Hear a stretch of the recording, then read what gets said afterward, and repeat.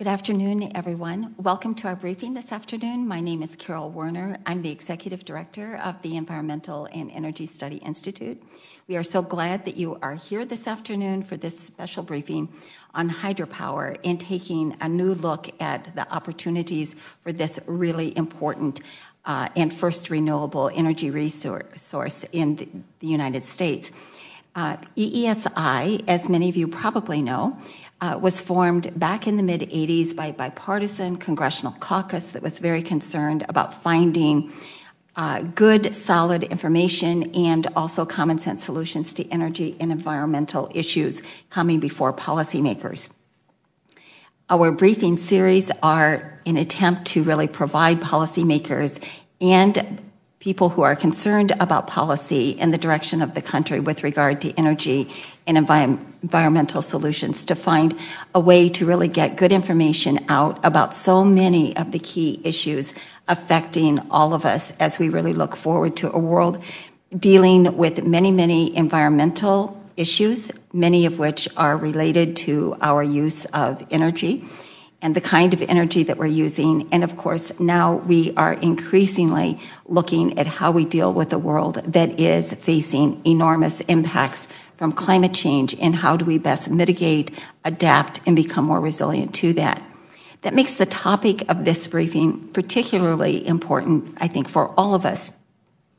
And one of the things that I think with regard to thinking about hydropower, the different kinds of water power technologies, is that there are indeed a whole variety of water technologies, and that it is really important for us to all become aware of how this important resource is continuing to evolve, become ever more important in terms of looking at its contribution to the energy and the renewable energy that we can bring to our whole country, to our energy portfolio, and that does not produce greenhouse emissions. One of the things that I think is not well understood, because so many times we see so much attention focused on very, very important renewable resources like solar and wind. At the same time, we see probably the oldest renewable resource that we've been using in this country ever since the beginning, that it oftentimes does not get the same sort of attention and certainly does not get the same sort of policy attention here at the federal level.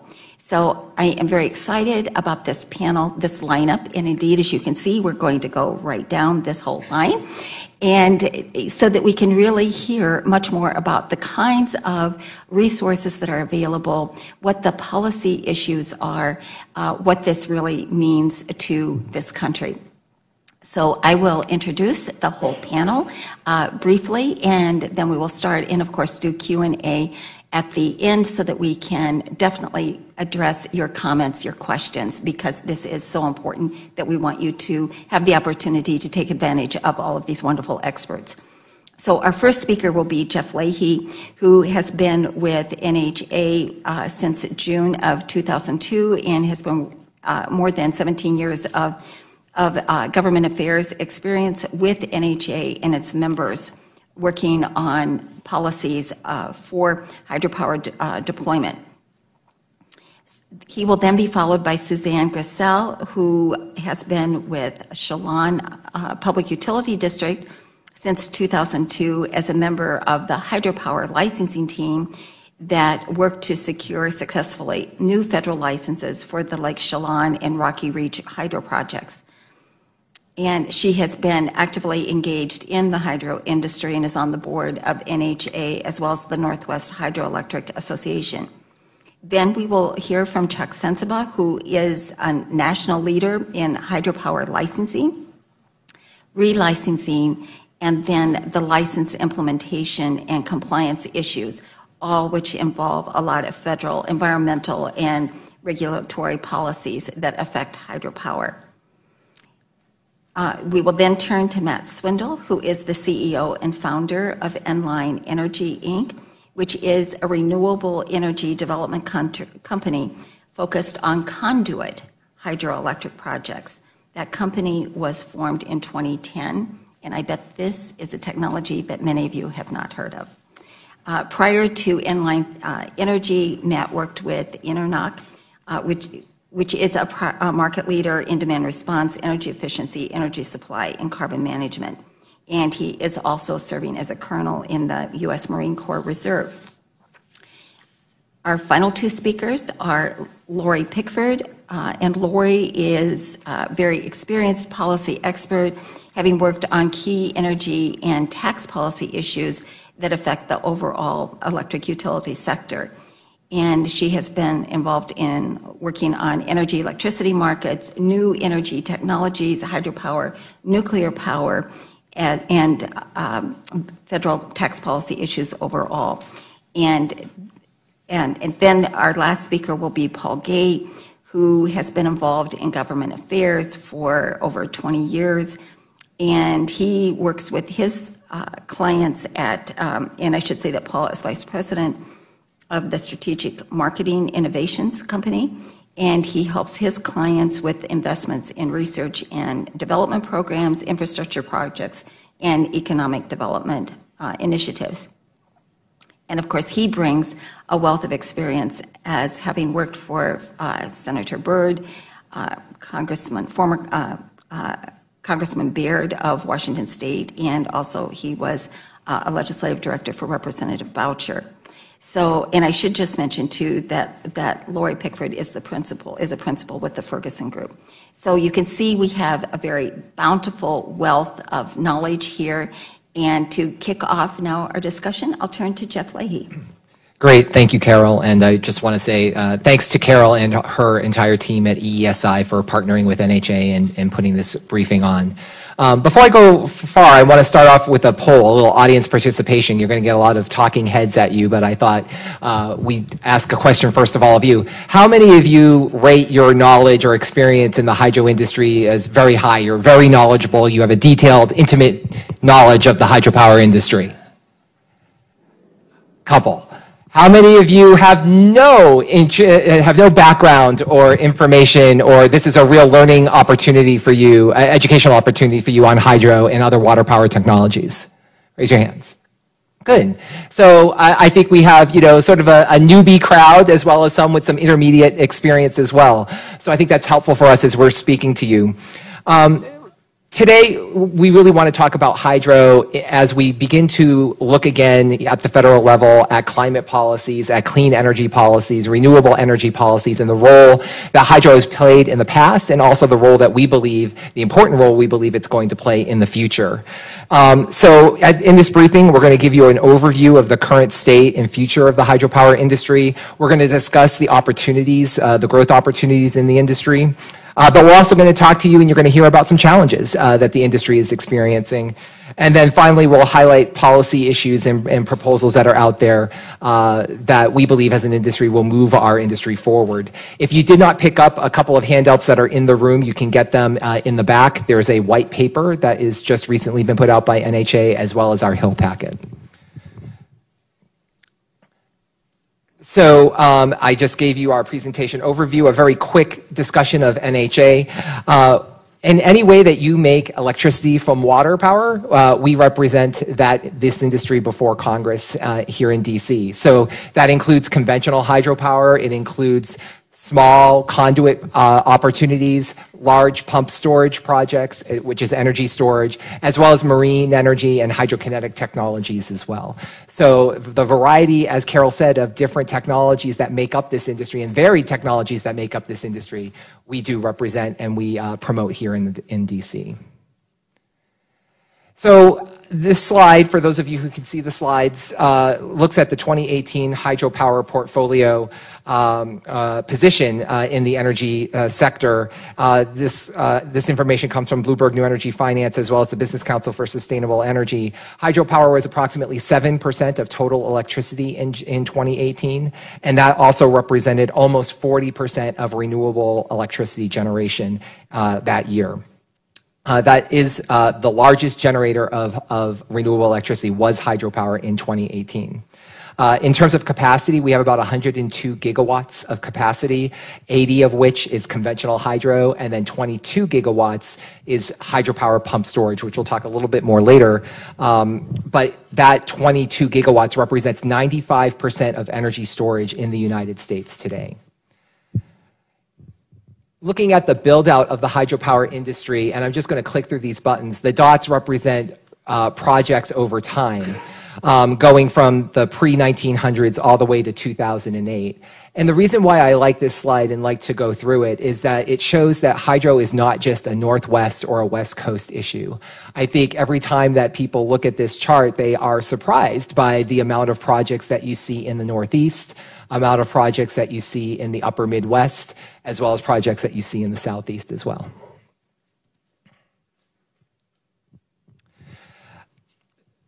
In terms of capacity, the wind industry passed the hydropower industry in 2016.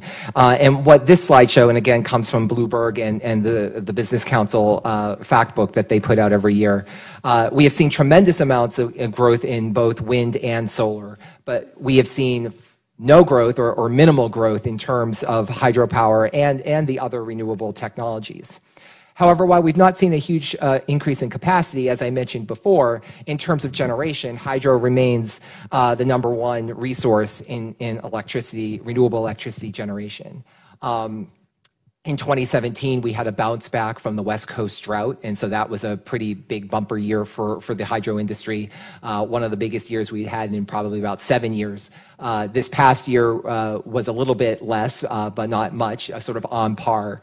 But we do expect that in 2019, because of, again, the amount of wind capacity that has been put up online in terms of projects, that wind will probably surpass hydro for the first time in terms of generation for the calendar year.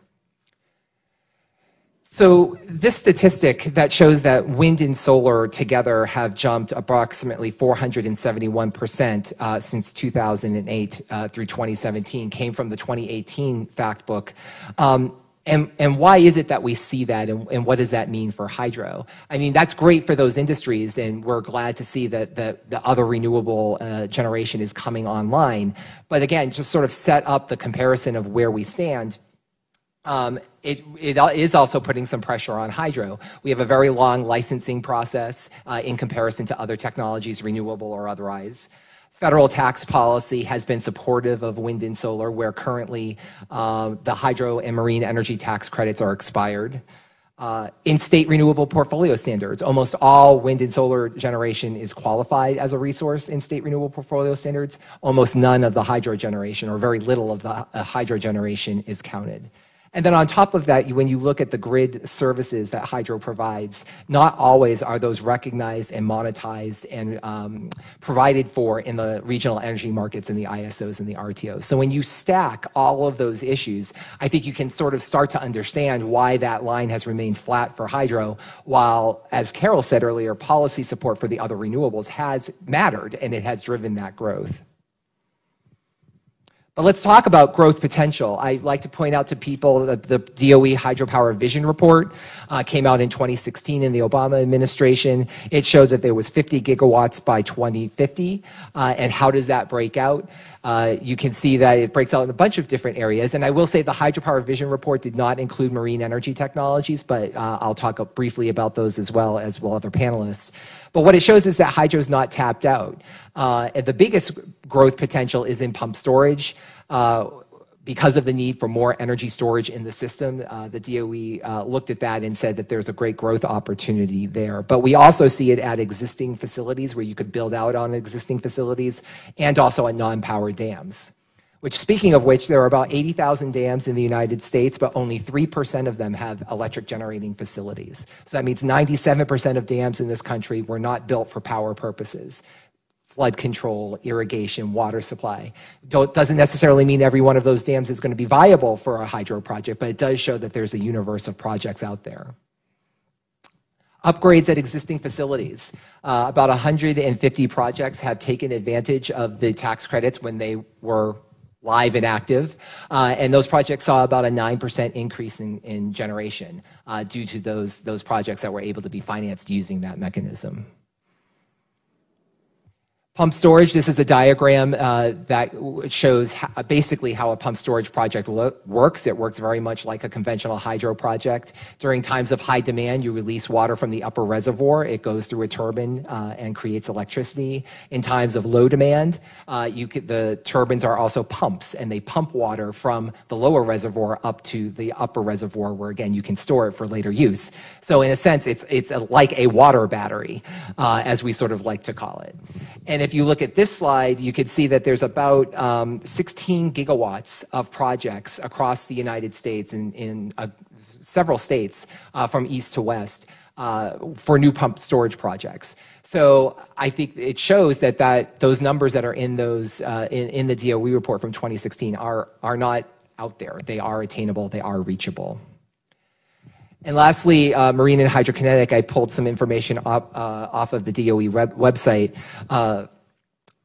This is an industry that is still very much a nascent industry, which is growing as we speak, is going through the phases of deploying a new technology, refining that technology, and getting to commercialization. So we have a lot of theoretical potential and technical potential estimates that are out there, which is significant in the future, but that is going to be an industry that grows out over time. I just quickly wanted to talk about benefits. When you look at it from a climate perspective, hydro being a non-emitting resource, there are GHG benefits that come with utilizing more hydro.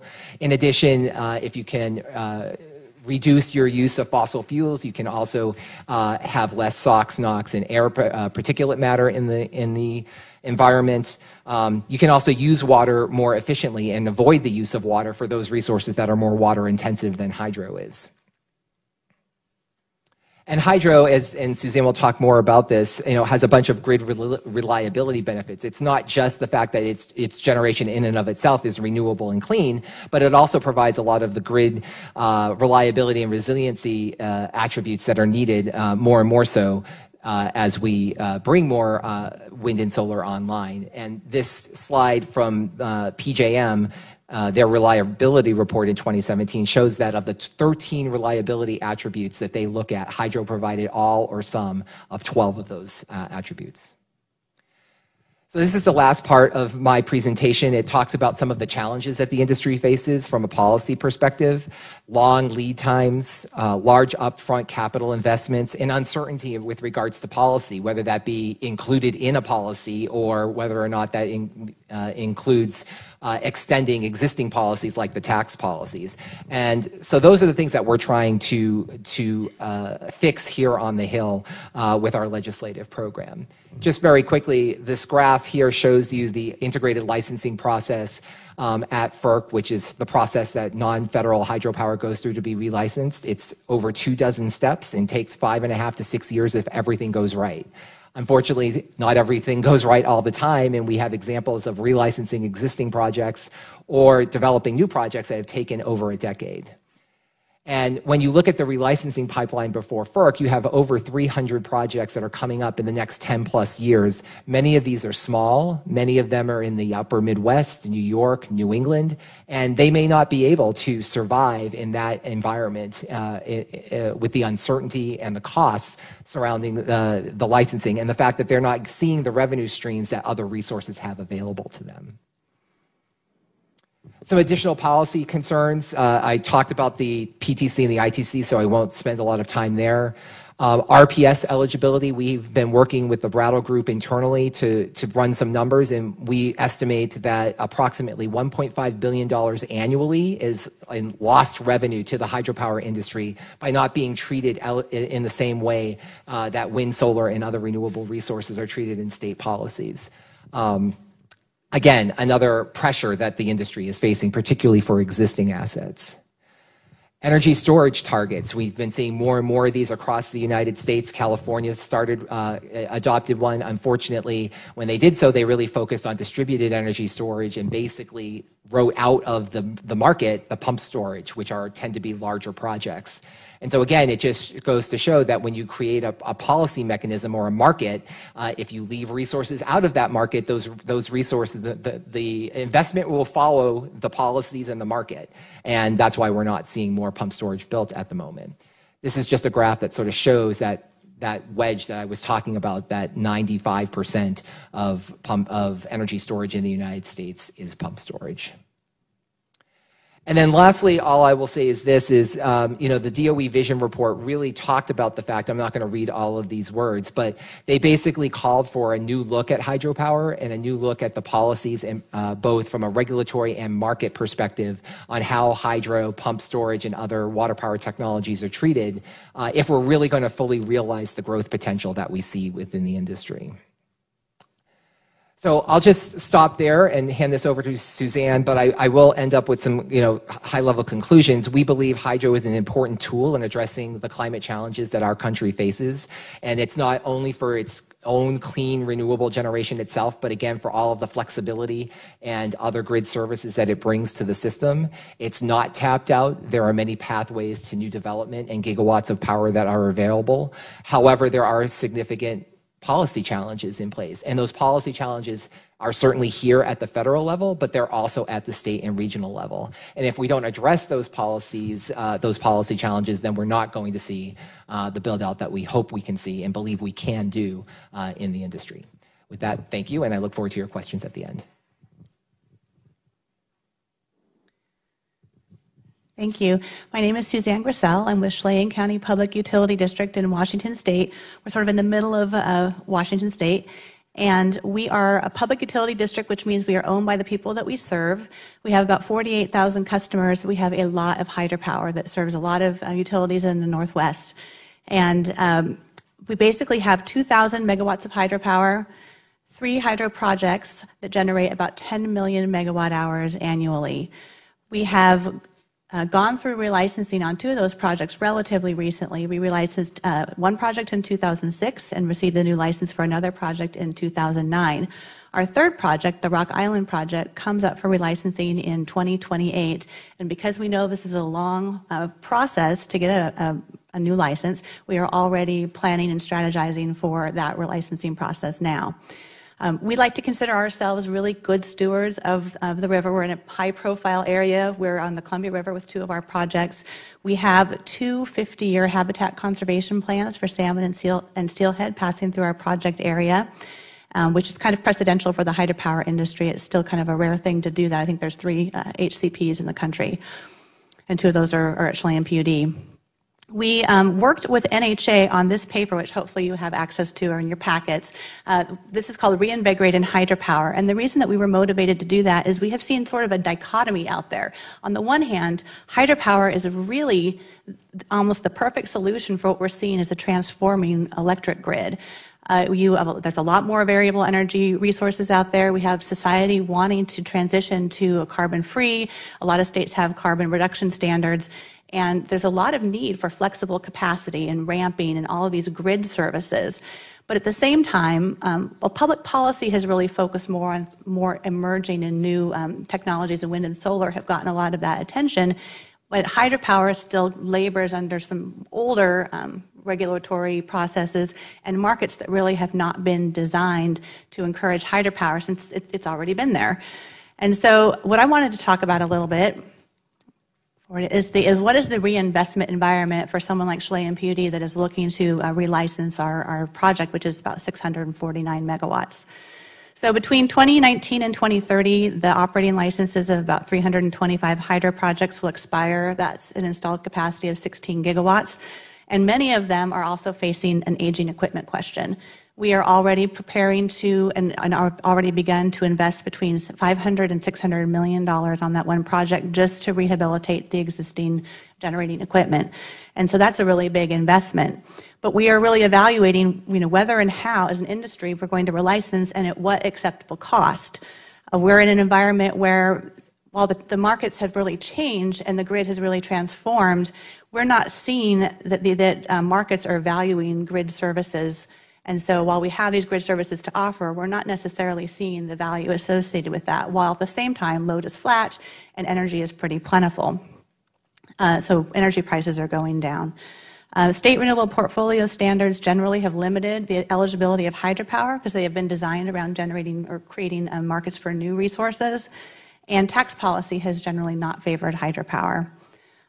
corporate purchasers, so some of the big companies that are out there looking to supply their own campuses, for example, with all renewable energy, tend to seek out new renewables and oftentimes wind and solar.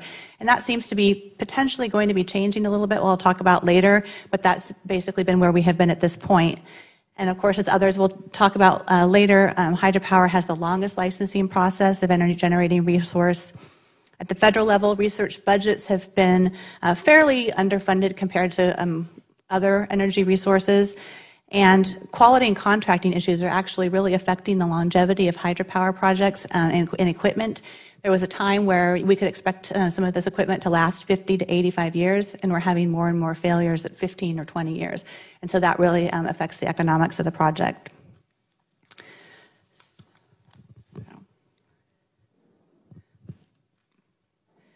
So how does hydro stack up? So I'm definitely not here to pick on wind and solar. I'm actually trying to highlight that the public policies that have been out there have really transformed those industries.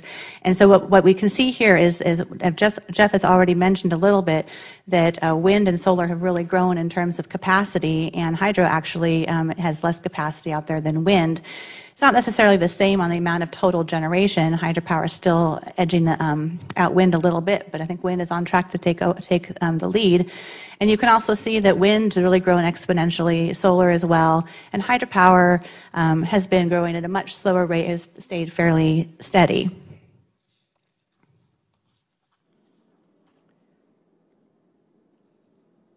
Thank you. So those policies for wind and solar have been so effective for developing those industries that they have also been effective for really transforming the grid.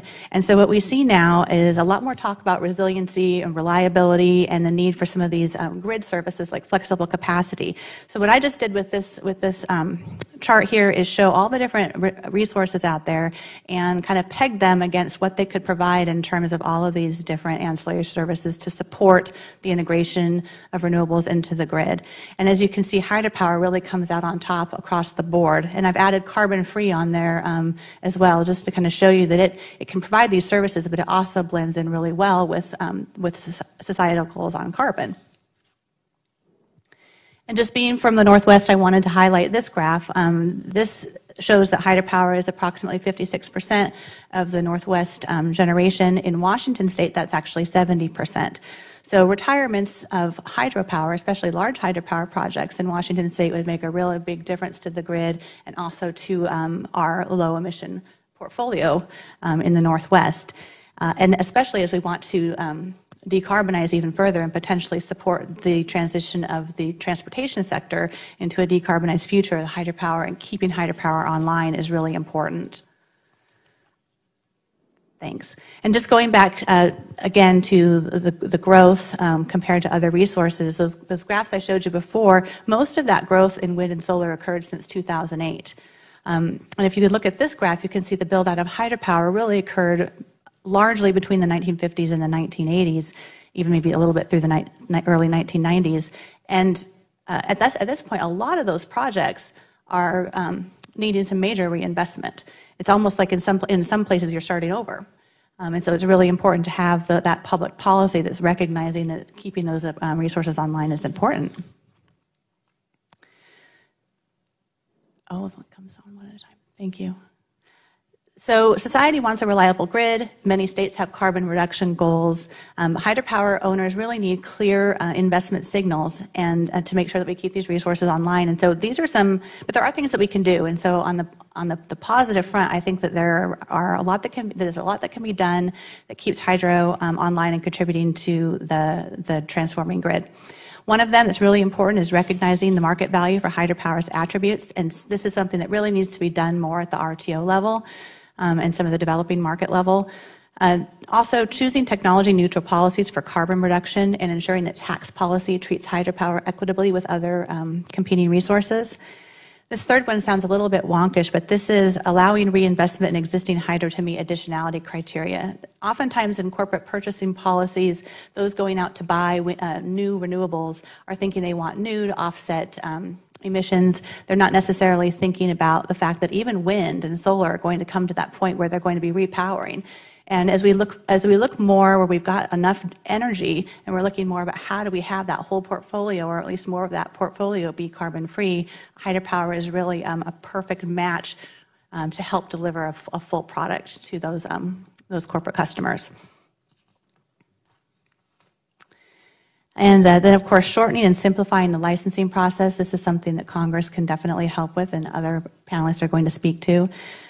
Expanding the research and development budget for hydropower. One of the things that industry really needs right now is better data aggregation so that we can look across all units and find out and better predict with sensor technology when those failures might occur, so that we can take units offline, address issues, rather than wait till there's a forced outage and then have a project be offline for a longer period of time. And using these technologies and sensor technologies, we could actually become even a more reliable partner for the grid. And then something the industry really needs to do ourselves is improve our contracting and quality control methods to make sure that we are better talking to our contractors and making sure that we have those expectations about long-lived assets are really fulfilled when we are purchasing new equipment.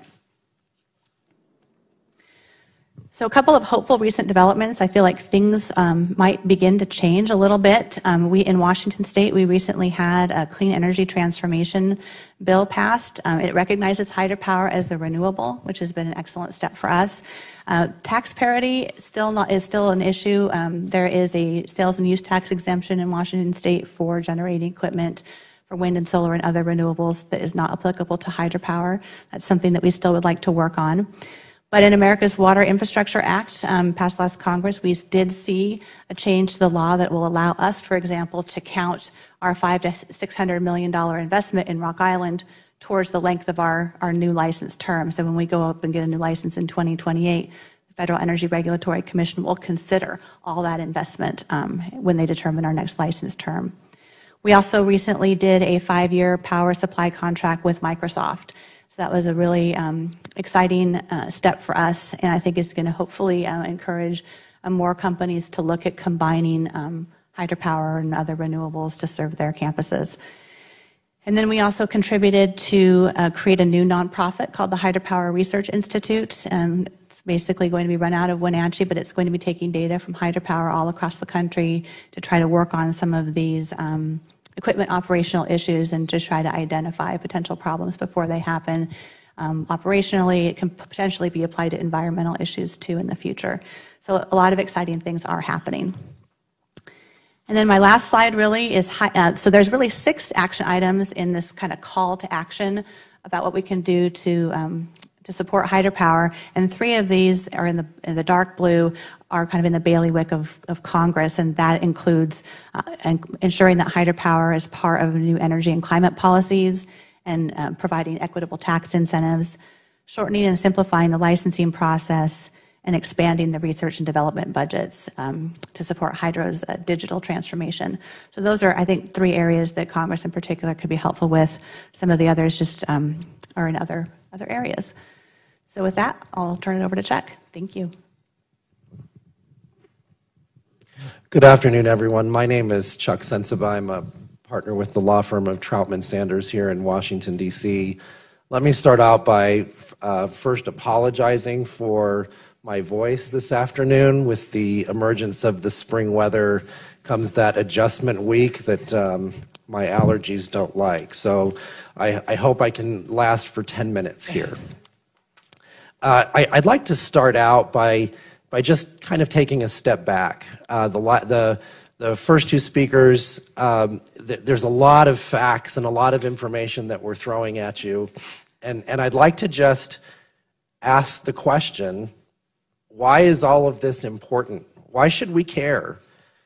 Yes, the hydro licensing process takes a long time, as Jeff talked about, and there are some market conditions that don't favor hydropower and value it appropriately, like Suzanne said, and that there are significant reinvestment costs that are needed. And the list will go on as we continue to talk today, but I think kind of a fair question to ask is, why is all this important? I know that my teenagers don't think this is important because I have to remind them every day to turn the lights off and turn the television off. They don't care where those electrons came from when they turn on the light switch. But because we're kind of wonky here in Washington, D.C., and we're here on the Hill talking about this, this is an important issue to really consider and to talk about, I think, for a few reasons. I think the most important one, I think the one that comes to mind most often these days, is climate. Hydropower is a non-emitting resource, and we care about that these days. But not only that, hydropower, by some of its functionality, Suzanne was talking a little bit about this, it's a very flexible resource. It actually facilitates and integrates other renewables that are variable resources. So in a very real way, with hydropower and renewable energy, 1 + 1 = 3 because of its inherent flexibility. I think that we need to think about hydropower as a low-cost fuel source. And our friends in the Northwest know that more than anyone else, as they have some of the lowest prices of electricity in the country. I think that we need to consider that it's important because hydropower right now provides, and Jeff talked a little bit about this, immense ability even now for energy storage. Energy storage is something that everyone's talking about. Hydropower has solved that since the 1920s with the first pump storage project that was built. And then something that may not be as obvious, hydropower is multiple use.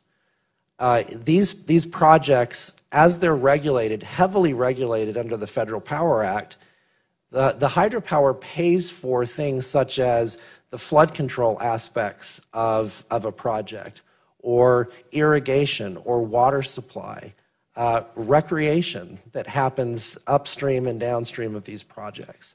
So I think that all of these, again, trying to take a step back as we are really in the weeds, and we need to be in the weeds to try to figure out how to resolve some very challenging issues, to understand that there are some benefits here, immense benefits that are worth protecting, and you have an industry here that's ready to do that and would like to solve some of these very challenging problems that we are facing as a society. So now we're going to get back into the weeds. look at this is called death by PowerPoint, everyone. I'm sorry about this. But as we look at ways to potentially resolve some of these challenging tasks, I think that it's important for us to first take a look back briefly at where we've been. And in 2013, and then again last year, and Jeff mentioned the America's Water Infrastructure Act of 2018, Suzanne did as well, actually. There was an earlier success in trying to get what I would characterize as incremental change to some of the regulatory requirements to sustain and help hydropower. And this started with the Hydropower Regulatory Efficiency Act of 2013. It did some very important things. One of which, and I'm not going to talk about all of these on the list, but just to highlight a couple. First, it established a new type of regulatory mechanism for small conduit projects. Matt's going to talk a little bit more, or a lot more, about this. But these are projects that are located along water supply lines. They help to reduce pressure on water systems.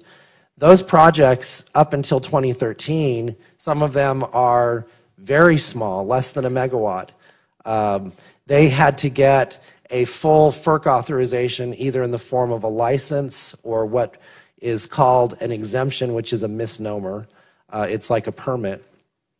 In 2013, Congress made the policy judgment that said, for some of these conduits, if they're less than 5 megawatts, no FERC authorization is required, relieving a tremendous regulatory burden for projects that can be very marginal. There are some other things that Congress did in the 2013 Act that are important to mention today. There was a focus in that act on trying to look and investigate a way to speed up the authorization of projects located at non-power dams. Hey, let's take advantage of existing infrastructure to build electric generating sources. That's a very smart idea. And then secondly, closed loop pump storage. Again, trying to take advantage of the storage capabilities of hydropower. Congress directed even a pilot program to see how, if we can get through these processes on a regulatory basis in 2 years, and then to report back to Congress. Well, let's follow up and let's talk about what happened 5 years later in the America's Water Infrastructure Act of 2018. Again, incremental change, incremental improvements. There were a lot of things that Congress did in the 2018 Act that are aimed at trying to help new project development. And we don't need to go into those today, but it has to do with permits and priorities and to protect the developer as the developer is doing some of the environmental work. But more importantly, it directed FERC to take the next step with closed-loop pump storage and projects at non-power dams by issuing regulations to expedite the licensing of those types of projects. As Suzanne mentioned, another very important aspect of the 2018 Act was to direct FERC to recognize that investments in new projects needed to be rewarded and incentivized by longer license terms. A very simple, very smart solution that Congress required in the 2018 Act. So what's next? What else can we do beyond these kind of incremental, stepwise changes that Congress has implemented over the last 5 years? Well, we have ideas, and that's what my last 2 slides are all about. Again, I don't have time to go over all of them, but I put some additional details that you can go back and look at on your own time, which I know everyone has tons of that. But a lot of these ideas are set forth in some bills that were introduced and actually made substantial progress in the last 2 Congresses. And let me give you those bill numbers because I did not put them in my slides. In the 114th Congress, it was H.R. 8. And in the Senate bill in the 114th Congress was Senate Bill 1236. In the last Congress, 115th Congress, it was H.R. 3043 and Senate Bill 1460. A lot of these ideas that are presented on the slides are from those bills, some but not all. So what are some of these solutions? First and foremost, Jeff put a slide up that showed 27 steps to getting a new license from FERC. That's my job. That's what I do, help my clients get through that process that can take anywhere from 7 to 10 years to complete. And it's a very highly regulated process. We need to make more sense of this process. We need to make it less fractured. We need to have more schedule discipline in the process. And that's the priority that NHA and the industry have placed on trying to make sense of a process that these difficult decisions need to be made. Environmental stewardship needs to be maintained, but it can be done in a better way. Let's also modify federal definitions of what constitutes renewable energy by including all forms of hydropower. Jeff and Suzanne talked about this on the state level, but there are federal procurement requirements that have, and definitions that have excluded some types of hydropower. Getting into the weeds just a little bit, there are some ways to balance the decision making. As I mentioned a few minutes ago, hydropower are multiple use facilities. They're there not to just generate electricity, but they're there for recreation and other public benefits. There are some decisions that are made now that are very focused on certain issues, such as environmental protection, aquatic resources in particular.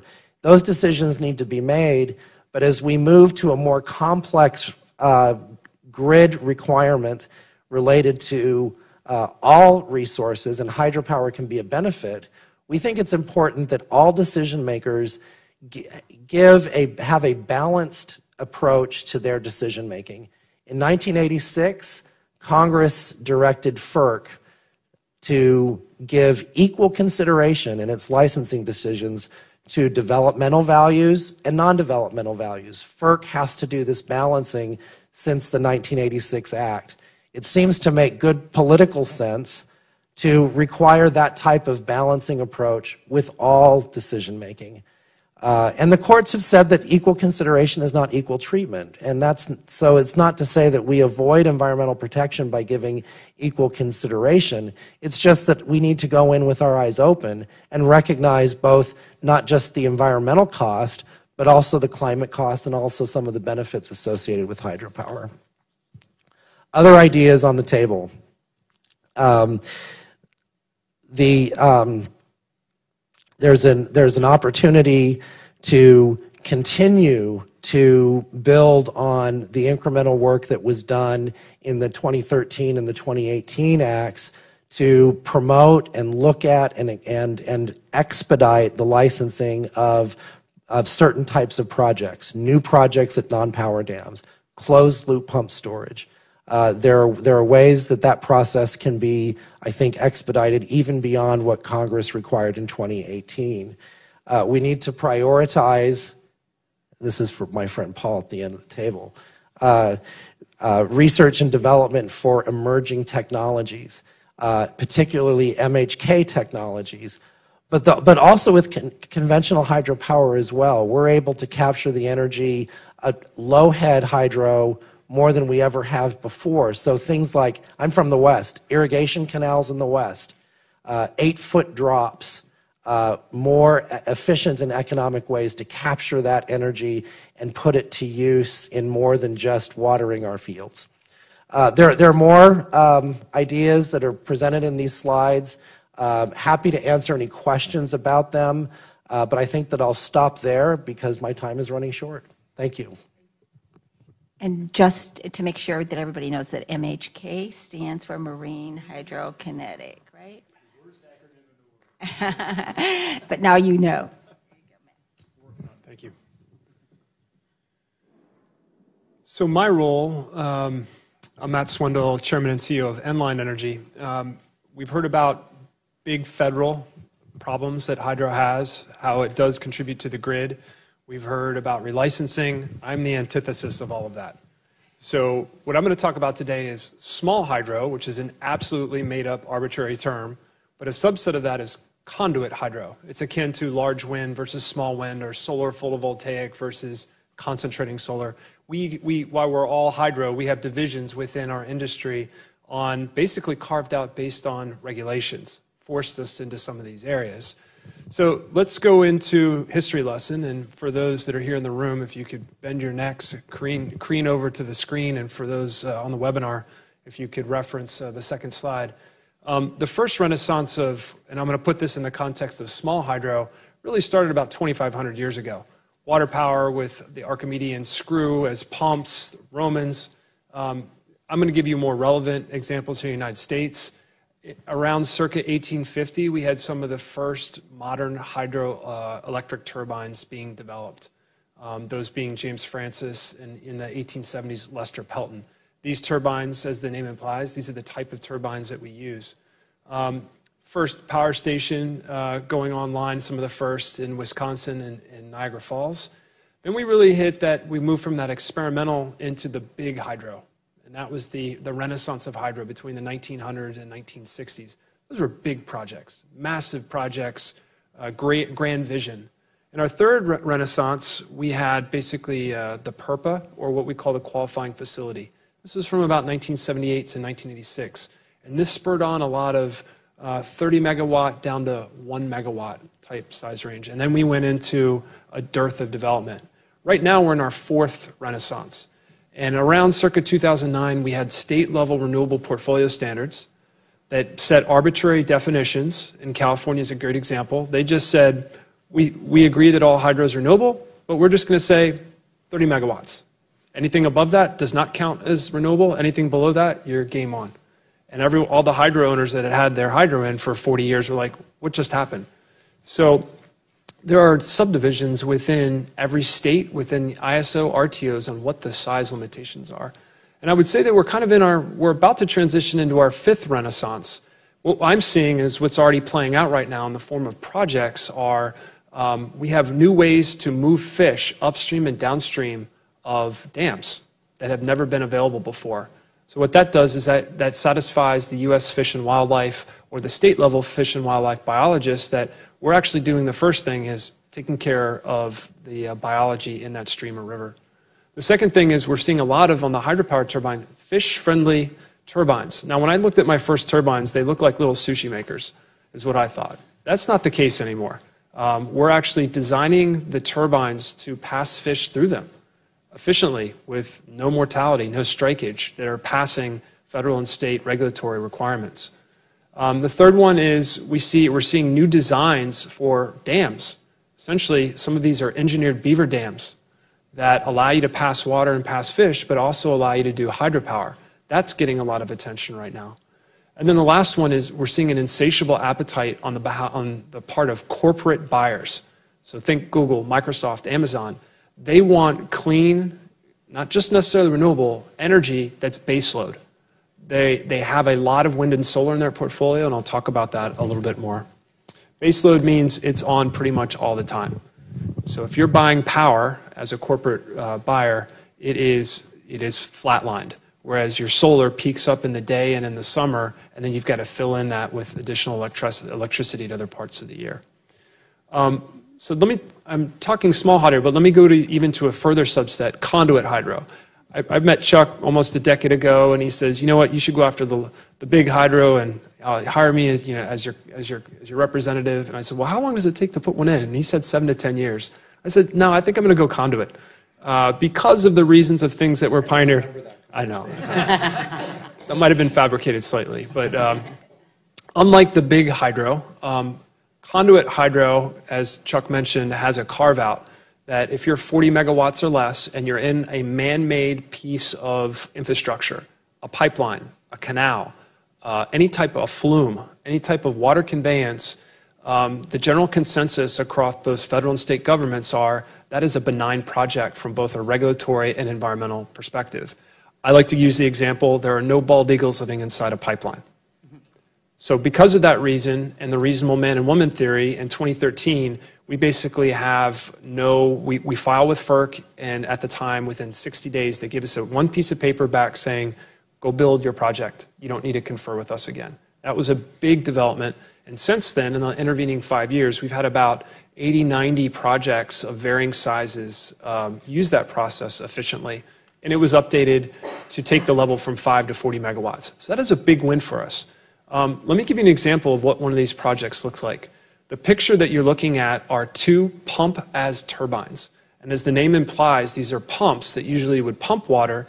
We turned the runner or the impeller around so that it can actually produce energy. And what happens at this particular water treatment plant in Southern California is they have water coming in at over 335 feet of head. And the way to think about that is if you look up and you imagine a waterfall cascading in Hawaii coming down 335 feet. Now put that into a pipeline, and that whole column pressure of water actually is too much pressure for what the pipeline needs. So what the water utilities do, not just in California, but all over the world, is they put in these little devices that actually blow off pressure but let the water flow keep going. And they do that because they don't need to put in higher pressure class of pipe, which is exponentially more expensive. And when you have high pressure in an enclosed pipeline, what tends to happen? Boom. San Bruno gas explosion. So the water utilities are very conscious about keeping their pressure low. But what they're blowing off are 2 things, heat and noise. Steam, wasted energy.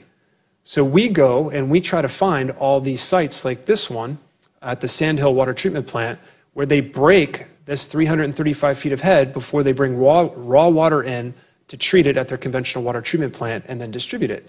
So what we did is we rerouted all that high pressure before the pressure reduction valve and put it over these 2 turbines where the turbines take the high pressure, it turns the turbine and the impeller which takes that potential energy, transfers it to mechanical energy in the form of the shaft to electrical energy in the generator, free power, and in California, renewable. So this particular water treatment plant went live in November 2013. They have not had an electric bill in 5 years. That's one of hundreds of examples and probably thousands. The conduit or in-conduit interchangeable term, DOE speculates there's about 2 gigawatts or 2,000 megawatts. Now that's just a small subset of the 50 gigawatts we need to get to, but it just gives you the idea of the potential that's out there. I wanted to touch on technologies because I like some of these. We're seeing a resurgence of a lot of new technologies that are challenge the norm. So the 2 top ones, these are modular technologies that would go in at a non-powered dam or at a new stream reach. And these are essentially the exact same turbine that are essentially rubber stamped out. So you're not custom designing it. They went and looked at the market and they saw that most of the non-powered dams in the United States are 30 feet or less of head and have somewhere around 400 to 450 cubic feet per second. That's a rate of flow. So they're designing their turbines to go after that in a very efficient, cost-effective manner. The one in the bottom left, for history buffs out there, that's actually an Archimedean screw. Now, 2,500 years ago, they used it as a hand pump to move water from one canal up into a farm. In this case, they reversed it. So the water impedes on the flight of the screw, and that actually turns the screw. But the interesting part about this is the fish also can ride between the flights and follow it right down into the water. You might have seen these in the London Olympics. They actually use this on there to push water up and down for that purpose. And the last one in the bottom right is a company out of Alameda, California called Nautel Energy. This is a very novel turbine technology. They're going after the low head or sub 70 foot market. And they're showing a lot of promise for being able to put in an environmentally friendly turbine in a very environmentally complex site. To close out, I want to emphasize a point. This is a bit of an eye chart, but on the bottom, which you can't see on this, is the years, 2014, 15, 16, 17, 18 from left to right. And this is the cumulative buying of corporate America on the renewable sector through a website called the Business Renewable Center, BRC. It's a subsidiary of the Rocky Mountain Institute for those that track this. The BRC serves as a purpose to connect renewable projects with corporate buyers. And if you look at the exponential growth, in 2018 alone, there was 6.5 gigawatts of wind and solar procured. Can anyone tell me if hydro's anywhere in there? It's a trick question. None. So we ask ourselves, we scratch ourselves, like, wait a minute, if we have an insatiable demand and we're base load, we give all these grid attributes, why aren't the corporate buyers buying it? And I think the short answer is, 1, they're not educated to what it is, and 2, in some cases, there might be a negative stigma with dammed hydro. So we, as a trade organization, have to go out and talk to them, and that's something that we're doing right now about the benefits of what hydro offers in their local area going forward. And I'll end with, I love pretty pictures. The gentleman you see up here, just to show you the cumulative benefits of what one hydro project power can do. This gentleman's name is Jerry Bryan. He's the former general manager of Farmers Irrigation District out in Hood River, Oregon. It's about 60 miles east of Portland. When he was general manager of this district back in the 80s, he had a number of fish diversions off of the Hood River, and he had about 35 of them, and they would foul all the time. So he'd have to send his O&M staff out to go fix these. It was a nonstop job. Then in 1996, they had one of the worst floods that they have ever seen. It took out all their diversions, which means to an irrigation manager where your sole job is to move water to your farmers, he could not do that. So they had to rebuild for a year. And what he came up with in his garage is a new type of fish screen that was horizontal, required no power, no moving parts. So he took care of the operations and maintenance. Then he went into a 10-year approval process with NOAA Fisheries, which is one of the big federal fish regulatory agencies. He got it approved. So what he embarked on in his agency, he goes, you know what, for every 1 unit of water that I put into my canal, I only get a half unit out at the end. So what I want to do is I want to pipe my whole canal. I want to put in these new novel fish screens, and I want to put hydropower in there. And what that kicked off was a benefit to the irrigation districts that no one really ever fathomed. It went something like this. The new fish screen went in, the pipe got canal, you build up excess pressure, and then you put hydropower. The hydropower paid for all of that investment, but it got better. They recovered that water that was normally seeping into the ground. They put that water back into the creeks and rivers, which then allowed steelhead and other fish habitat to spawn into reaches that have never been spawned in over 100 years. The farmers that were normally had electric pumps siphoning water out of the canals now got pressurized water, so they got rid of $40,000 per pump electric bills, but then they also now have microhydros because they have excess conduit hydropower pressure. So this became what I love to call the self-licking ice cream cone of awesomeness. That this is called the Irrigation Modernization Program, or IMP. It is full force right now in Oregon. 36, I think as this year there'll be 36 of the largest irrigation districts in the state will be signed up for it. Heavily funded by NRCS, the National Resources Conservation Service through USDA, as well as the state. But it's that water, energy, food, farmer nexus that really these hydropower projects are playing a role in going forward. That's all I have for you. Look forward to your questions at the end.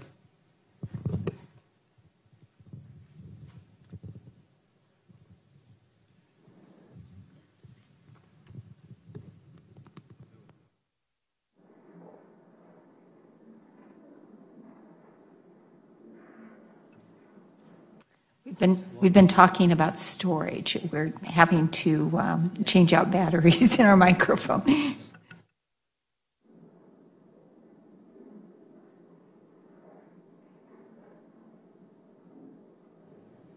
Hello, can you hear me? Okay, so I'm here to talk about that federal hydro licensing process that everyone keeps talking about that takes at least 10 to 12 years to get done. I think that it's important to know that hydropower, and hopefully you'll take away from this briefing today, is not the dinosaur of yesterday. And if we care about climate and we're concerned about climate, we have to look at hydropower differently, even big dams. And so fixing the hydro licensing process is key, and that's something that Congress can do. I think it can be fixed. I think that we can do it by protecting the Endangered Species Act and the Clean Water Act. There seems to be a black and white. If you touch this law, therefore you're gutting the Clean Water Act or the Endangered Species Act. It's not that black and white. I feel like it can be done if we hold the resource agencies. And what do I mean by resource agencies? I mean the agencies that have to deal with the fish and endangered species and Clean Water Act. So that's National Marine and Fisheries Service and U.S. Fish and Wildlife Service. But they need to be accountable to the same standards as the licensee. And so with that, I want to give you a little case study. I've been working with 2 irrigation districts. Is it this? This one? Okay. 2 irrigation districts in the Tuolumne River down in the Central Valley of California. This is one of those multi-purpose dams. This is a hydro facility. I'm an energy person, and you get 203 megawatts of energy. We're up for relicensing this dam, but it also serves all these other purposes. It does flood control, it does recreation, it does irrigation. This area is low income, it's farmland. Turd Lock Irrigation District and Modesto Irrigation District are both not-for-profit. They're all about their community. It's a farming community. And we have a real strong relationship with a sister agency, the City and County of San Francisco, which basically gets all their water from our facility through the Hetch Hetchy Dam. So it's a multi-purpose dam. It was built in 23. The new project was built in 71. It's 500 feet high. We've been trying to relicense that since 2011. So we used a process that was supposed to fix the licensing process. It was supposed to make it more efficient. We used something called the integrated licensing process, because that's such a fancy term. And so we decided to use this process, and I'll explain that in a second. So that's one thing. Number two is relicensing a dam is complicated because you have lots of environmental issues. You are working with a living body. You are working with water and fish and flora and fauna. And so it's not easy. So I get that. And that should be taken, it's a high priority. But we've been at this for 9 years, and it shouldn't take 10 years or more to relicense a hydro facility. It's inefficient. And if you can build a natural gas power plant in 2 years, start to finish, you can build a 100 megawatt wind farm, start to finish in 2 years. You should not have to take 10 to 12 years to relicense an existing hydro dam that's not doing anything different. It's not getting new generation. It's not raising the dam wall. It's exactly the same. So here are my examples. Okay, integrated licensing process. So in the 2003, Congress and the Federal Energy Regulatory Commission took a whack at trying to fix this process. And Congress implemented some provisions in the Energy Policy Act of 2005, and FERC implemented regulations in 2003. That's a long time ago. They implemented something called the ILP process.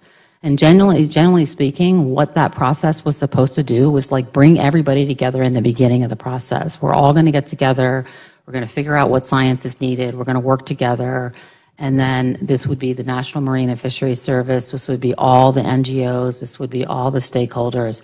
And you would see where the problems were and what science you needed. And then you would go to FERC together. And then FERC would decide whether that science was the right science that you needed to start doing studies on.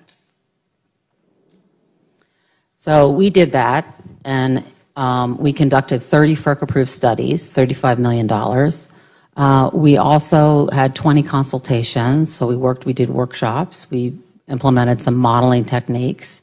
All of this was done through this collaborative process. So at the same time, National Marine and Fisheries Service and U.S. Fish and Wildlife Service were part of the process, as was the NGOs and the environmentalists. So we moved forward, and when FERC implemented this process, they said, we are hopeful that the resource agencies will work in good faith and look at those studies and the body of science and utilize that in good faith.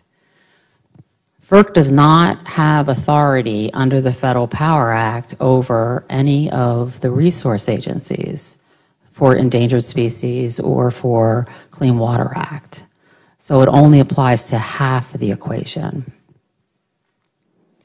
So what happened? We Turtlock Irrigation District, Modesto Irrigation District, in combination with San Francisco, we came up with a $170 million plan to increase the habitat on the river.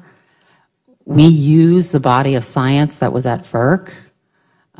We used the models that we created together at FERC. And we made recommendations based on what was demonstrated through the ILP process. Our sister agencies also made recommendations, but they didn't use the science that was at the FERC. They don't have to use the science that's at the FERC because there's no statutory requirement. And I don't want a mandate on the resource agencies per se, but I think they need to be accountable.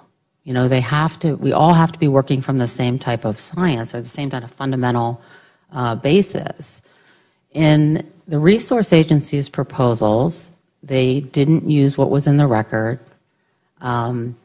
Their mandatory conditions, which are statutorily required on us, so they can tell us that they want 270% more water. Well, to irrigators, that's enough to make their hair go in a braid. So their proposals were not consistent with each other. They didn't run any of the models to see what the impact on the fish would be.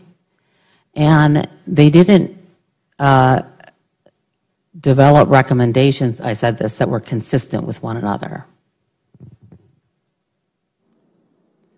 So in closing, I think the FERC process can work to protect the Endangered Species Act and the Clean Water Act.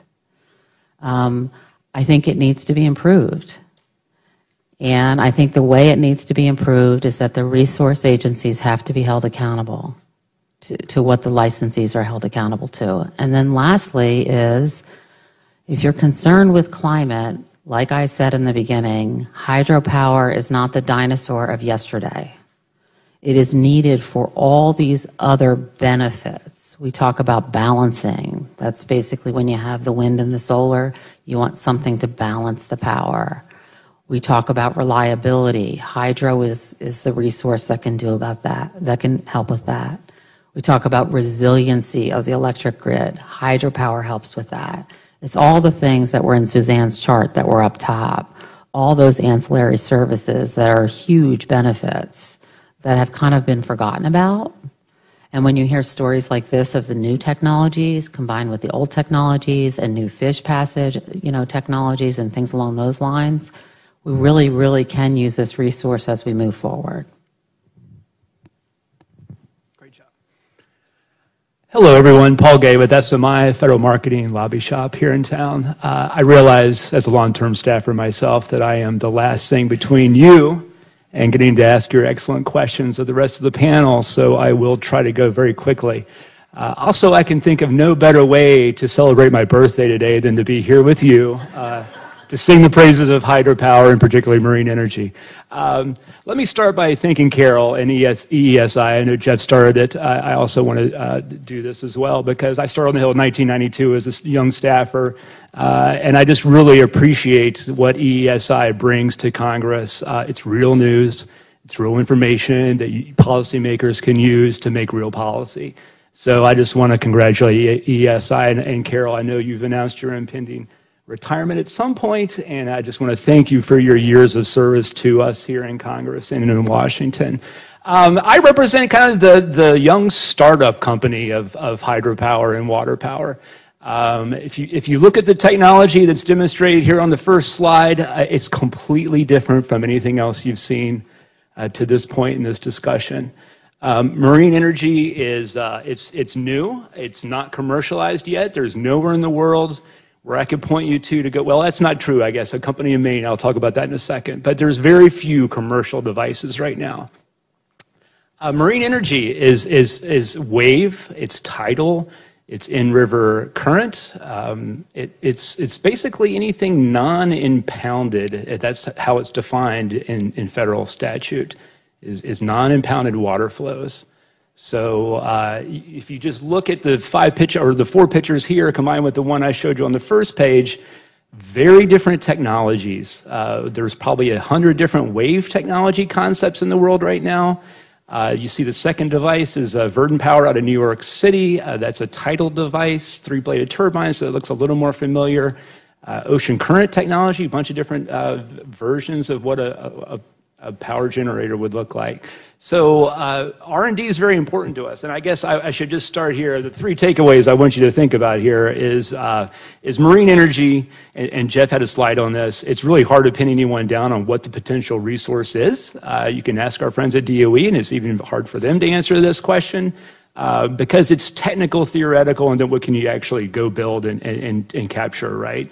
But it's a huge potential resource. Water is 800 times more dense than air, and so just inherently, there's just a lot more power there. Also makes it more of a challenge to capture it. It takes significant federal investment to bring these technologies to market, just as every other source of power generation in this country, nuclear, fossil, whatever it is, it's taken huge federal investment to get it to this point where it is, and this technology is no different. And I guess third, I would just say you all can make a big difference because right now we've been trying for years, and I mean years, to reauthorize the marine energy activities of the Water Power Technologies Office at DOE.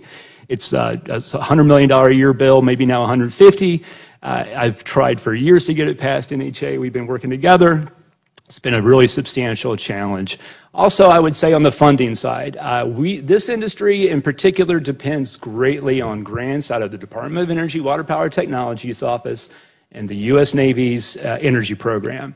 Those are no tax policy right now is involved in supporting this industry.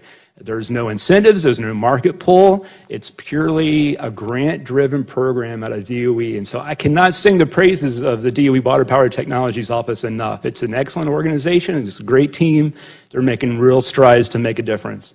Okay, next slide. I've got about 3 minutes left. So I'm basically covered this already because basically it's the funding and the reauthorization that's important. I do want to highlight a couple of things. There's a really cool test facility in Hawaii. I urge you all to go at some point. There will actually be a couple devices, full-scale 1 megawatt scale devices tested at the Wave Energy Technology site. It's at the Marine Corps base in Hawaii. It's a U.S. Navy-funded site. In Oregon, we're working to build a new full-scale 20 megawatt test facility. That's been a multi-year effort. It'll take several more years to get that facility online. The national labs have played a big role. Multiple labs. The technology you see there in the third row is a Siemens-built generator in Germany brought over. Will be on the Columbia Power Technology device tested at the Wave Energy test site sometime later this year, hopefully next year. The technology at the bottom, ORPC, Ocean Renewable Power Company out of Maine, just announced on Monday after about 15 years of work that they have a commercial project. It's their RivGen device. They just had a big press event with the governor, and they're going to do a project in Alaska later this year to power a non-grid connected tribal village community with 50%, I think, of clean renewable power. Okay. Why does the R&D investments matter? Obviously, just looking at the wind, high cost, low deployment, R&D investments, that all swings. And of course, when you throw in billions of tax equity, that also helps that capacity growth. One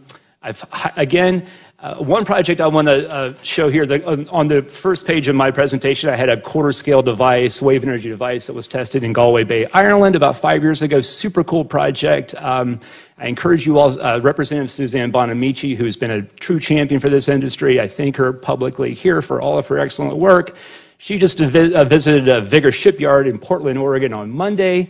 She put out a great press release. I encourage all of you to go seek it out. But that second device on the lower left there is a 1 megawatt scale device. This is another picture of it here I brought. You can come up and take a look at it later.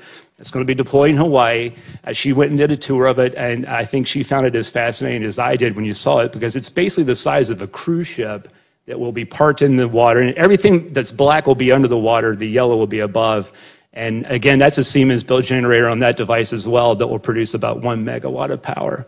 That's a DOE-funded project. Also, the Irish government has kicked in funding, so that's a multi-country project and also supported by the Navy.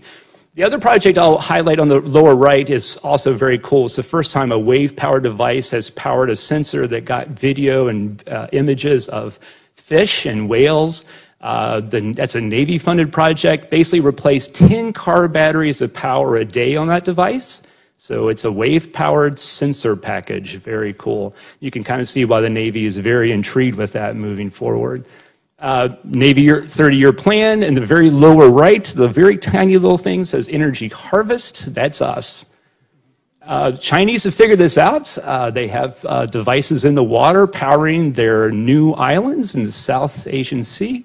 And so you can see, again, they are creating power at a point where it didn't have any before. It's a global competition. We are way behind. Europe, and the Chinese in particular, are spending a lot of money in this space. We've been catching up the last couple of years. Thank you to everyone in this room for your support. We are now, the water power program at DOE is $105 million the last 2 years. 10 years ago, it was at zero, so I consider that pretty decent growth. But when you look at, and not to pick on another renewable, but let's just say solar, for example, had a $246 million program, and they deploy about a nuclear power plant of solar energy every 3 months in the United States. So I have zero deployments right now at $70 million from Marine Energy. So I would just urge you to consider that every dollar invested in marine energy R&D moving forward, you will get so much more benefit out of any additional dollar invested in any other renewable resource is I guess the most positive way I can put that. The test facilities are really important. This is in Scotland. They've kind of created a really cool hydrogen economy based around wave energy, producing hydrogen and taking their whole economy kind of off the grid. They had grid limitations on exporting the power from the test facility. These are some of the devices that have been tested at EMEC. We're trying to recreate that here in the United States. There's several interested locations in doing something similar. I would just highlight the device on the lower right. That has now put on the grid gigawatt scale of power over the last couple of years. So that's one of the leading companies in the world. Orbital is what it's called. And again, here's what our needs are as an industry, but the R&D funding I cannot emphasize enough. And so with that, I will stop. Thank you. Great. Thank you all for going through those very, very rich presentations to help us understand a lot more about both the immense opportunities as well as some of the challenges and the way that we can really move forward and what Congress, what policymakers can really do to make a real difference. And don't forget, this affects people's districts all over the country as well. In terms of jobs, manufacturing, and all of the benefits that accrue locally, which are terribly important. So let's open it up for your questions and comments.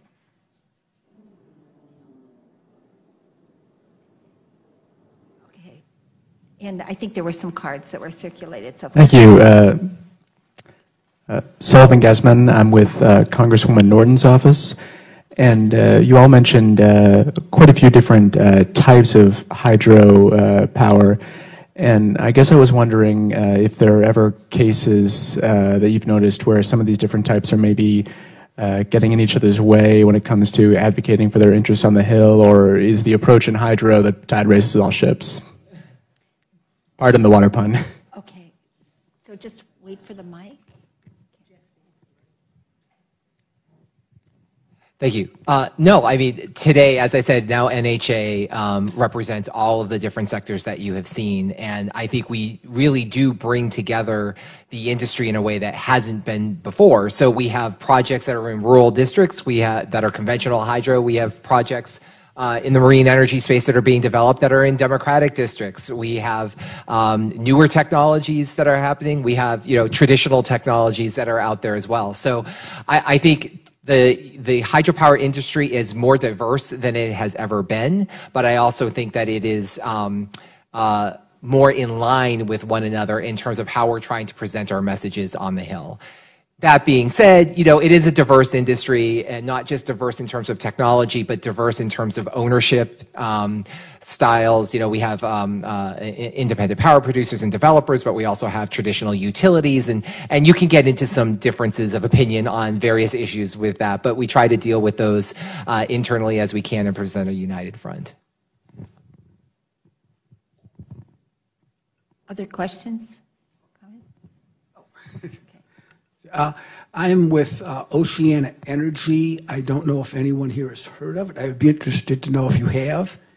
It's marine hydroturbine, hydrokinetic. We believe we have the most developed, closest to commercialization technology in the world. It's been developed with conjunction with the United States Navy. It's been tested at the Navy's facility out at Carter Rock. It's been tested in Alaska under a grant from that state. It works.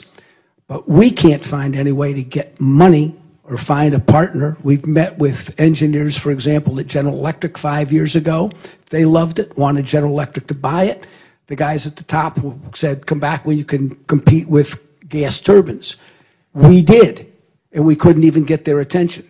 I mention all this because if anybody has any ideas as to how we might go and find a partner, get our information out there. When I say we've got the best technology that exists for a marine turbine, I can back it up with studies and engineering and so on. So if there's anybody got any ideas to how to, and by the way, you can look at a video that explains it at oceanaenergy.com. So any ideas at all? Anybody like to join, partner? I got into this business Okay. I just want to say just quickly, I got into this with founders of the company. We're also founders of the Climate Institute, and we're in this because we're very concerned about the future of the planet for our children and grandchildren. Okay. Thank you. Go ahead. I would encourage you to join National Hydropower Association. To go talk to Jeff. Okay. And I would certainly be happy to talk to you. Great. Okay, a question back here. And then we'll come over here. Ian Hart, Congressman John Garmendi's office.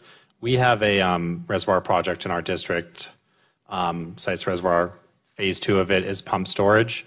I'm hoping the panel can speak about broadly the grid stability benefits that pump storage provides, particularly as we continue to put non-baseload wind and solar onto the grid. Obviously, California has a really aggressive state mandate that for renewable energy. I would like to shake the hand of the Trout Unlimited lobbyists who got them to not include hydro in that, by the way.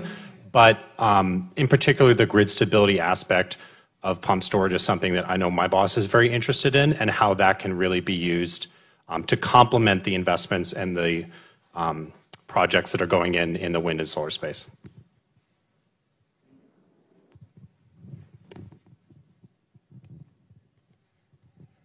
So to start off with, in California, obviously we have the famous duck curve and the tremendous ramping rates that we see throughout the day, particularly with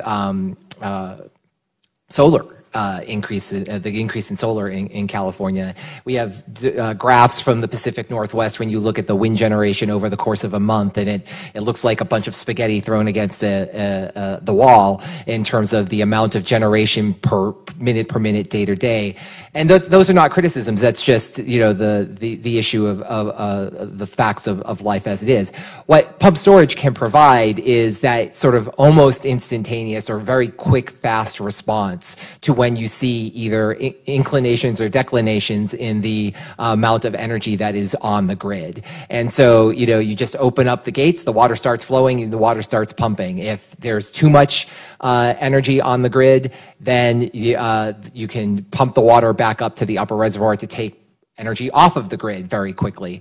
So it works in both directions. And again, pump storage also provides, as does conventional hydro in many spaces, voltage support, frequency, inertia, all of those other sort of, for those non-engineers in the room, of which I am also one, all of those grid reliability attributes that are in more demand now because we have a system that has less base load that has been running on the system and more variable generation. Before, you used to have just one variable, and that was the load. It changed throughout the day. Now you have variables on both sides of the equation, the load and the generation, and pump storage and hydro can be the bridge that smooths, as Lori said, smooths that all out and makes a functioning system.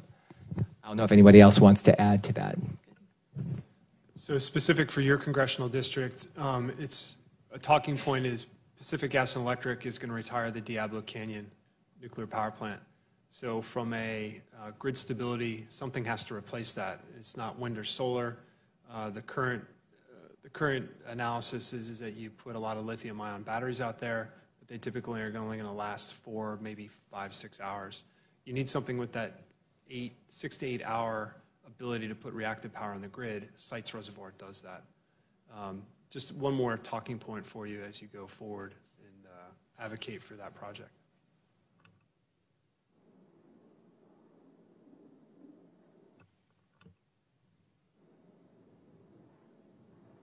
Hey, thank you guys for the wonderful talk today. I'm Nick from Senator Cantwell's office.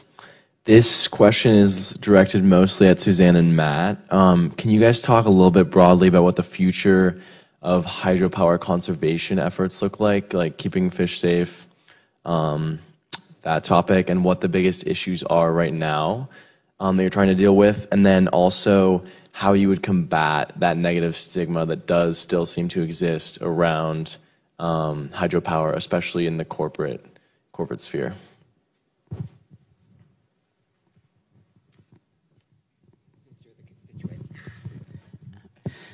Sure. Well, so we have 2 habitat conservation plans for our projects on the Columbia River, and those we talk about quite frequently. We have 100% no net impact standard on the fish passing through our project area. We've had a lot of success, and we have like periodic check-in opportunities with the fish agencies on that. It's a kind of an adaptive management program in the way that we have policy committees and technical committees reviewing the fish survival standards, the tributary and hatchery components, and then basically like long-term. I guess I'd say the best benefit of the HCPs is that we agreed to the standard. It's a really high standard, but we were given some flexibility on how we can meet it. And so I think that's really the message. Is we kind of call it outcome-based standards. One thing that we have achieved at Rocky Reach, originally the agencies were looking at, we'll just spill more water. Well, at that particular project, it didn't make sense to spill the water because the fish congregated on the powerhouse side, and so we volunteered to build a $107 million fish bypass system. Get the fish, this is a juvenile fish coming downriver, get them around the dam that way, and we've had a lot of success. We've also been able to reduce spill at that project, so we've had really a win-win on the energy side and the fish side, and developed really good relationships with our agencies through this kind of continuous conversation we have through our committees. So we really prioritize these issues, and also through our relicensing processes, which include resource agencies and tribes. We kind of have this really in-depth conversation about the future of each project, and some of those processes kind of end up having, for example, like a water quality certification with some 10-year check-in periods, where we continually have a conversation about what happens in different parts of the project area. So, I would say that we've been really proactive, and I hopefully have really gained a lot of credibility with our stakeholders, and that's worked well for us. And so we've generally had a pretty positive experience, but it does take a lot of money, it takes a lot of time, and it takes a lot of active management. I don't know if that answers your question. Well, they told me I had to get my presentation done in 10 minutes, so I'm still in that mode, I think. So I'll try to slow down. I'll just add just a couple of quick points to that. First, a thank you to Senator Cantwell for supporting and being a co-sponsor of the 2 Senate bills that I mentioned, dating back to when she was the ranking member of the committee.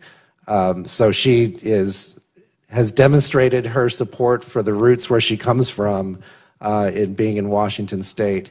The second issue, I think, is just more of a how do we win the hearts and minds of people who have grown up through in a circumstance in which hydro, as we've kind of mentioned a few times today, has a reputation of not being environmentally sound.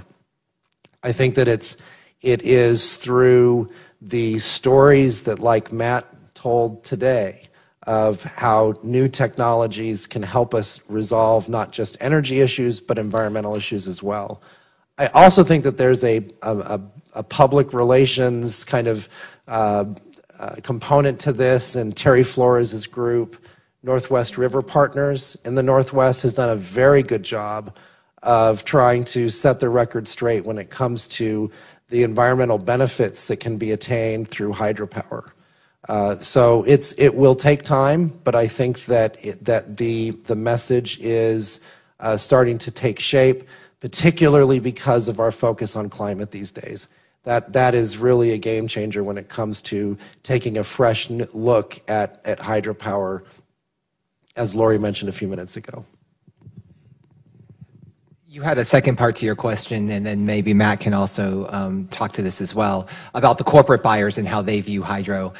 I think, I think what Chuck said hits some of that, but I also think part of it is looking at what Suzanne said about additionality, and when they are looking to be deemed using renewable power and renewable portfolio standards, which were developed in the late 90s, early 2000s, there was a lot of existing hydro, but there wasn't a lot of existing anything else. And so the definitions became to exclude hydropower because we wanted to create a market mechanism in order to incentivize wind and solar and others. And as my slide shows, we have been successful in doing that. But today, 15 years later, when a corporate purchaser is trying to procure renewable power, our projects are not always included because of those old definitions in the existing renewable portfolio standard. So my takeaway from all of this is that we have to take a re-examination of those state renewable portfolio standards and the types of resources that they deem as eligible or not eligible. Matt, I don't know if you want anything to say. Oh, thank you. So I want to go back to your two questions. The first one is, what technologies are enabling us to get over these biology issues that are there? Of all the different chasms of hydro, small hydro is probably pushing the most because of the carrot that's there. It's the non-power dams and the near stream reaches. There is a hearty consensus now that if we can bring in a biologist at the very early development of a project and have them sign off on that technology, that it's sustainable, then that's a good win for everybody, because they want to see hydropower. It stimulates jobs, it gets recreation, and frankly, the dam's just there not doing anything. It's just taking up space and blocking up the water. So we are going into that eyes wide open. To the second part of your question, what are we doing to educate? Basically, educate in what I call in-reach. It's the opposite of outreach. We want to pull corporate America, we want to pull the biologists into our projects and have them see them, and then you physically watch a light bulb go off. They say, I get it. The issue is wind and solar is very visible. You see them on rooftops. You see them as you drive by them on the highways. You see them on a wind farm. A hydro is buried in a dam. Hydro is down below. It's not in the public consensus right now. They don't see it.